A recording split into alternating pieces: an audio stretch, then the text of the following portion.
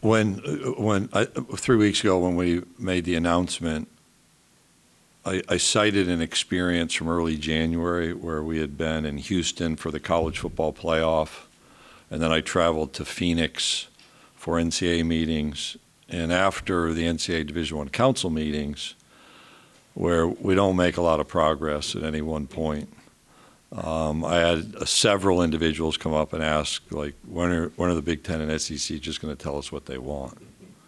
And that wasn't the first time that we had thought about this kind of collaborative effort. We do have the need in litigation to work together. So the motivation is really around what I describe as understanding the expectation for leadership and accepting that responsibility. Now the outcomes are really focused, or the initial discussions are focused on what's immediately in front of us. So we have litigation issues. We want to understand the Project Division I model that Charlie Baker has introduced and is developing. And so we'll be very focused initially. And then, could it grow? That remains to be seen. But those are really important issues, by the way. You talk about the litigation, and you mentioned it upstairs too, the litigation issues, the patchwork nature of things. Does it seem like that's just does it seem like the political landscape's kind of bleeding into the college football? If somebody has an issue in college sports, politicians can find a way to kind of put it on their side and kind of get some traction regarding that. I don't reduce any of what's happening to kind of a singular issue, be it governmental, political, legal, cultural. It's a combination of factors. And plenty of criticism about slow pace to change and adapt. The courts can compel adaptation. We've seen that. Obviously, state legislatures can compel. And when it starts, it multiplies at whatever that particular venue. So do I think that there are some who say, look, I can be involved in directing the future of college athletics through legislative efforts? Sure. Same through legal efforts. We, as I note, have a responsibility inside to manage through this change as well. And I think fairly stated, a set of the concerns are, I do think our student athletes deserve better than this current atmosphere. I also, at the same time, and this will seem a dichotomy, think there's no better time to be a student athlete than right now in the history of college athletics. For all of the criticism, I see a lot of smiles. I see a lot of opportunities. I see a lot of growth and development. And I see, concierge health care, concierge mental wellness care, immediate help around academic support, people making progress, probably beyond even their own expectations academically. We're seeing more graduate patches right now because of COVID eligibility extensions. But we can't sit here and say, well, these great experiences mean we're at a destination, because these external pressures are continuing to compel the need for conversation about change.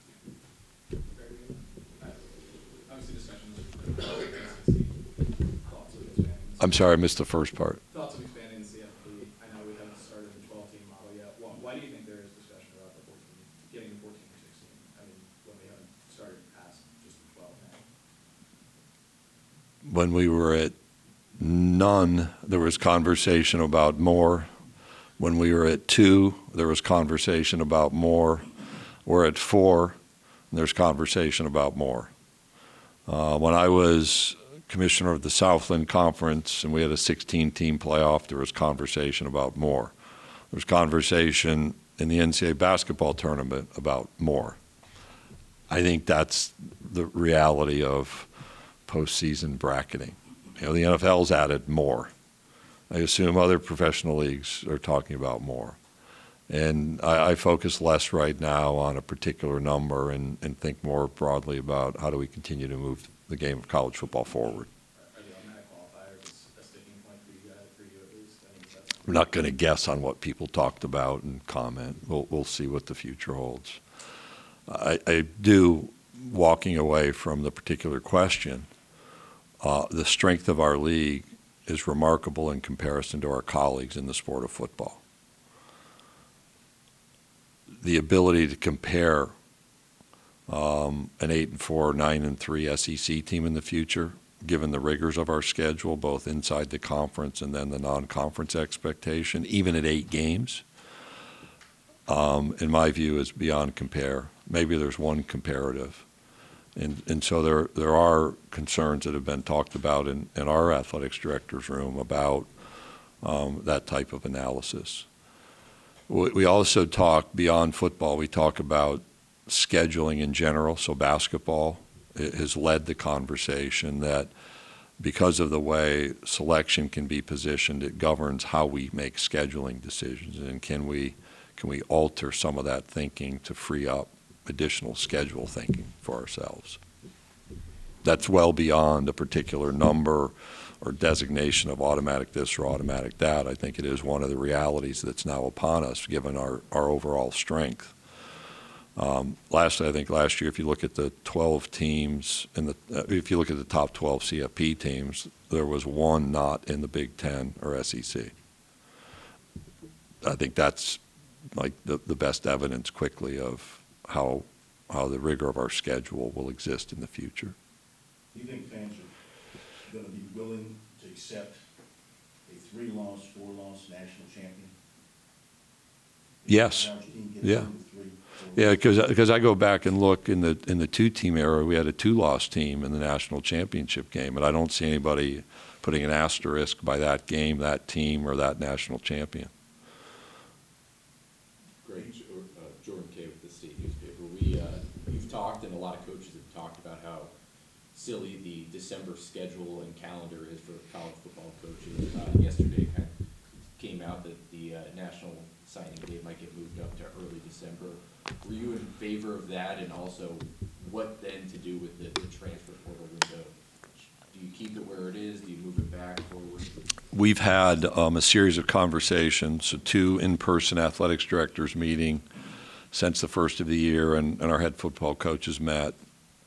And that's preceded by a lot of conversation about models. A year ago, our football coaches talked about moving the early signing date a bit earlier, so that you could have a sequence of deal with your high school recruiting class, deal with your own student athletes, then figure out the transfer realities. And right now, it's all just in one big time frame. And so we've been thinking about a sequential order. Embedded in your question was my thoughts on the early signing period. I can go back and find the letters. I think the early signing period allows us, obviously, to secure commitments sooner, but it does have a set of outcomes. I think the coaching change timeline is very different than it was pre-early signing. The recruiting activity has moved earlier, and any adjustment to that will make it even more so. I don't think we've improved our coaches' lives, in other words, by early signing. I mean, if we're really honest, we didn't stop recruiting in January like we used to when signing was in early February. It just shifts to an earlier set of prospects to be considered. They're still making the visits. They're still making the trips. And I think I've thought for a while there has to be a better way. But when we come to the recruiting conversation, and we've been, to a certain extent, I've been guilty of it, you engage in protectionism. So I do think we're going to be good at football. I don't care when we sign, okay? The Southeastern Conference is going to be incredibly effective at football. But we can't put a signing date that disrupts the high school experience for young people. So I'm concerned about these June ideas. We don't have the experience with only 3 years of academic information, knowing the development that happens for young people throughout their college career. And when we met, it wasn't unanimous. Our football coaches came to that week of the championship game signing idea. It allows you to clear high school recruiting up before, either early in or before the month of December begins. Then you could go quiet or dead, if you will, for the month of December, let coaches focus on their team, their current roster, communication around that the preparation for playoff or bowl games, finish in a healthy academic way with your presence being on campus, and then re-engage after the first of the year in recruiting activity. There seems something healthy about that in the big picture. But then are you okay with the transfer portal window not being open until, I think they were talking about right after the 12-team playoff gets announced? Yeah, I haven't seen that one. You know, I think the transfer window, remember, it's a declaration window. Yeah. Like, I want to transfer. It's not a decision window, so the ability to make a decision about where is solely upon the individual who declares it's time for me to look elsewhere. I don't think the transfer portal windows, when they were created, and I acknowledge I was involved in that, it wasn't what I wanted then. They were never carved in rock.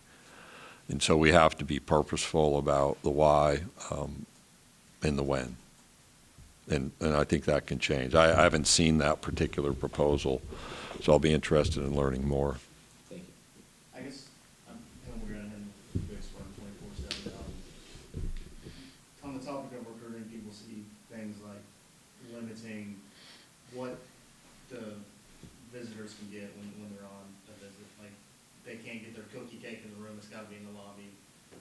Just minor things like that people in the public see and kind of roll their eyes and, they're far greater problems, I guess.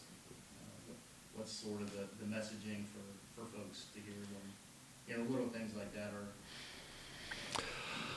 You know, I haven't had any emails about cookies in rooms in a while, so yeah, we shouldn't be. I observe this relative to some of the bigger picture issues. We shouldn't be majoring in the minors. How's that for the phrase? Yeah. And but understand, there's a reason all of these regulatory and interpretive issues exist, and it's not because they fell out of the sky. It's because somebody on a campus asked, generally a conference office, that, hey, why don't we have this policy? That's why they exist. Should we go back and do a scrub on the list of problems we have? Cookie placement is pretty far down there, but I understand why people look at it and say you're majoring in the minors. Yeah, well, the photo shoot, our conference talked about that. Like, we're spending all this time and effort on these visit photo shoots. Why? Is that how people are making their decisions? Are people making their decision based on cookie placement? I mean, the other side of that coin is you just cut out all that nonsense and say, come in, we'll buy you dinner, you'll get to stay in a hotel, you get to visit our campus, and we'll communicate what your life will be like as a young person here. And, stop with are we making an impact with glitter in rooms? And ribbons and bows. Maybe. Yeah, I don't think that's how decisions are made now. So we do it to ourselves. I'm not pointing the finger at some unknown entity, but yeah, I understand the question. Talking about the rules, I guess the NCAA Committee on Infractions thinking about penalizing or, penalizing others besides coaching staffs, ADs, chancellors, things like that. Is that a good trend for people, or is that, maybe you have So I served 9 years on the Committee on Infractions. It's a completely different era. I think the people who develop those ideas are well-intended, good-hearted, trying to figure out how to manage this change, but the ground is fully shifted. And repeatedly, when you see an NCAA committee around enforcement and infractions issues think about, well, what do we need to do because this isn't working? I think consistently, and I'll use the word always, elevated penalties or penalties come into play. And the question to the cookie issue, we need to focus on the real issues at play right now. And it's not cookies or cupcakes.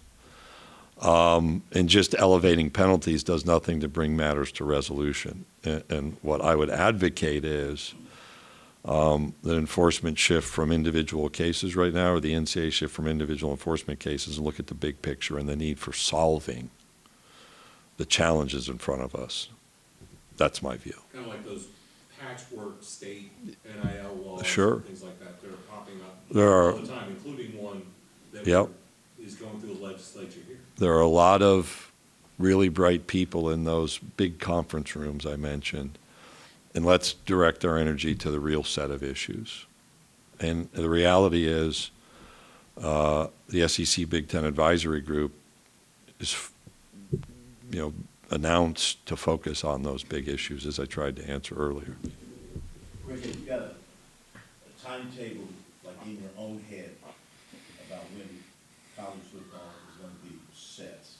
Where fans, won't wake up one day and these schools are moving to this league, or things are gonna be solid for a little while, you're gonna have a set of rules, and there's gonna be things in place to deal with NIL and transfer and conference realignment. College football is just gonna be not so much about the business, but about the sport. Probably when the internet crashes, that would be the time, because I don't think we escape what is a different analysis on our sport than it was 20 years ago. What are the changes? So I think one of the big changes is the state level of activity. I think another change that's a lot more subtle is conversations that used to take place in coffee shops on Mondays after a game now take place on the internet during the game, on Twitter at that same time. That's our reality. And so I think those opinions are always going to exist and question, well, why don't they do this or why don't they do that? I'll go back to, I would like to see, I'd love to see the hashtag, there's no better time to be a student athlete than right now, trending. That's not going to happen, right?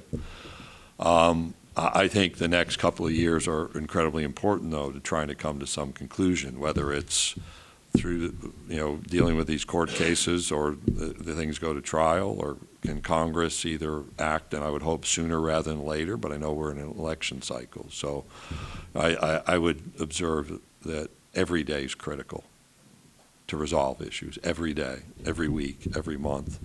And I would observe the next 2 years are critical, but I don't have the luxury of thinking there's a time when I'm not going to lose sleep over the issues you listed. I mean, literally. I just think that's the pace of change, the culture. If you look from 21 forward, so I began my remarks upstairs with, let's go back to 2016 and think about change. Let's go back to 2021 and think about all of the change in the preceding 20 years versus the change since 21. 32 members of the bowl subdivision have changed conferences. You have a conference that effectively won't exist come this summer. You have, the court cases, you have the state laws, you have, I think, very different expectations. You have, prior to 2020, I'm the newest conference commissioner, and I'm the longest tenured conference commissioner. So those realities are going to continue to change, and while we need to work towards answers soon, I think the expectation of change will continue, or adaptation is a friendlier word, I think, than change. Greg, you look at the basketball product, I mean, obviously football's not really outsized for the rest of college athletics, but when you look at basketball specifically, the SEC or college athletics at large, where do you feel like it fits into the ecosystem? I mean, has the importance of it changed at all? I mean, where do you feel like it fits into this ecosystem as well? Globally, I mean, a big picture for us. Big picture or for you? Well, I was going to speak to like softball standing alone from a competitive rigor in this league as well, since we've had all of our teams selected in the NCAA tournament. And I once made the observation at a men's basketball coaches meeting, like I was asked, what's your expectation? I said, I expect you to perform like our softball teams. They're like, what's that? I'm like, every one of our teams is in the NCAA tournament. And people laughed. But then it's unreasonable to expect that in softball. I think we've had it in men's, or I think women's golf before. So when you were asking the outsized question, I think basketball is a rallying point. In fact, it was not something I saw, but I was asked to be involved in the Division I Transformation Committee. And you ask what binds Division I together right now, I would argue it's basketball, period. And it's March with an exclamation point, because that's the one venue where now almost 400 college and universities do have some level of interaction. That doesn't mean they're all in the tournament. we saw last night here with the women's basketball game, or you think about watching social media when South Carolina played at LSU, the number of NBA and NFL stars during Super Bowl time frame in the NFL who are live tweeting or whatever, Instagramming about SEC women's basketball. I think that shows the importance of the sport on both the men's and the women's side, and the attendance last night, knowing how Dawn's had to work and how they've led and worked here to build that following. I don't expect that will change. I mean, football's always stood unique in the college athletics landscape. I think it will. I'll leave that and make this point. There's a lot of observations, like let's just take football away, then we can go have regional conferences again. And that's where I like raise my hand and say, hey, look at our decision making. Our longest trip was from here to College Station. Now it's from here to Austin. It's like 95 miles.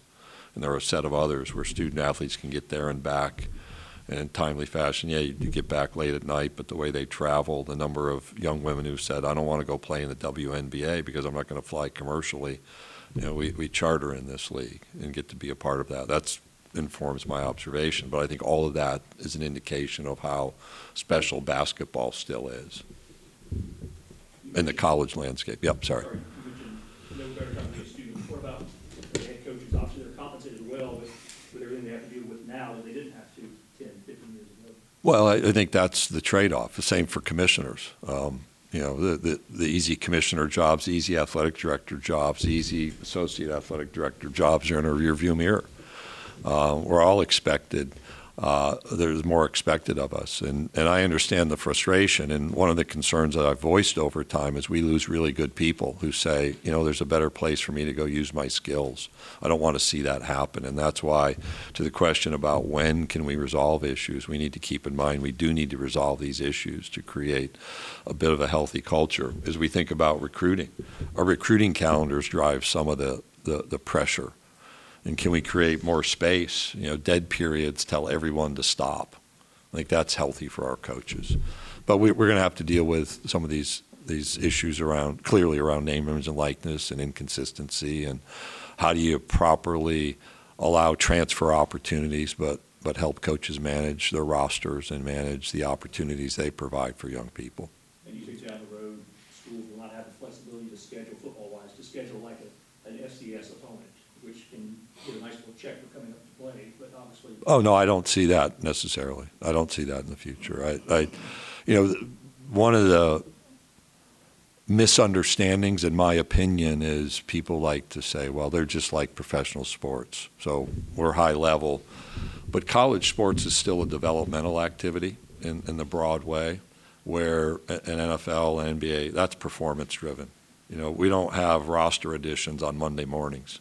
They do in professional sports. We don't have two-way contracts. You're here. And so part of the developmental opportunity in our schedule allows some of the flexibility you ask about. You have to grow a team. There are no preseason games. And then you're going to be in a rigorous schedule pretty early in September. So I think some of that flexibility works. We also, we could back-end schedule like some do and put all of our non-conference games up front, but for television purposes, we don't do that. We start in week 2 next year with conference versus conference games. That means you're going to have some gaps to fill, and some of that scheduling flexibility around opponents is needed to make that work. You mentioned to the board that you guys are near the conclusion to the 2025 football schedule. It's a question you probably get every 3 to 5 months, but is there a chance for discussions about that being a 9-game conference schedule either for 2025 or beyond that? Yes, yeah. The notion of 9 is still on our leadership mind. It's still on my mind. We'll see what happens. That's the intrigue. Any reaction to the Eli Gold news yesterday? I have enjoyed listening to Eli over the years. Things change, and I respect those who lead that change and make those decisions. Doesn't mean it's easy for anyone. But sometimes I fly to games. I enjoy driving, and I spent 13 years not as a commissioner, so that was a lot of driving, and got to hear Eli When I first moved, I hadn't listened to the radio, and I had heard Eli on NASCAR. I heard Eli on hockey games back in the day. So, Eli has established a legacy that I know will be remembered and honored. Has there been any discussion about basketball schedules? Women play 16 and men play 18 right now, upping the women's schedule, maybe the men going to 20, like some other conferences with OU and Texas coming in? Yes, but we're not. We're not changing. But there has been discussion. On the basketball thing, and obviously a lot of discussion about expanding the NCAA tournament, I guess, do you think that's something that needs to be discussed, and where do you fall on? One of my great media learning opportunities was in the summer of 22. Pat Forty interviewed me, and I had been through a series of meetings. I don't know how you're going to capture this, so treat it with care. I'd been through a series of meetings in June, Transformation Committee, the CCA, the Collegiate Commissioners Association, the Division I Council, and there was all this fear about things being taken away from others, not from me. And it just spurred a thought that we should be talking about as a way to grow, as opposed to just foster the fear of removing. And I said to Pat, look, I don't want to make headlines. And whenever I say that, I need to stop myself. So I've already made the headlines. I said, I don't want to make headlines, but perhaps we think about growing the tournament, and that became like the line. I've never talked about when it needs to be done or how many teams. I am encouraged that the Division I committees, men's and women's committees, are looking at the issue.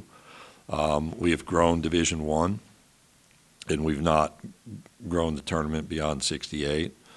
I think the lesson of Ole Miss baseball when they won the national championship as the last team in says we're leaving teams out who are highly competitive, and then transfer that to the teams that have played in Dayton as 11 seeds, that have won first-round games, second-round games, made it well into the tournament. We're then leaving out the next team who could likely make that same advance. And then we're bringing in a lot of automatic qualifiers. And I've been a commissioner as a 16 seed several times, more times than anybody in this room. And you know how much of a rallying point that is. So how do we balance those interests? And that's why I raised the issue initially. That's why I think it's important the conversation continue. I don't predict a number. I don't demand or expect a particular number, but I do think we have a responsibility to look at that format size and figure out if there's a different setup. And again, I'm encouraged that the committees are taking that seriously. Commission's student athlete experience, the EA Sports video games come out, it seems like just another example. I mean, is that a game changer? Do you even have an opinion on that in terms of what it can do for not just the Power 5 athletes, but people at all levels? No. I tried to play video games. Like, I could never get through the Rex on the NASCAR game. And personally, I found, I needed to be developing and learning and growing. So I'm not an expert on video games. I know it's out there. That's something that a company's driving, not the conference.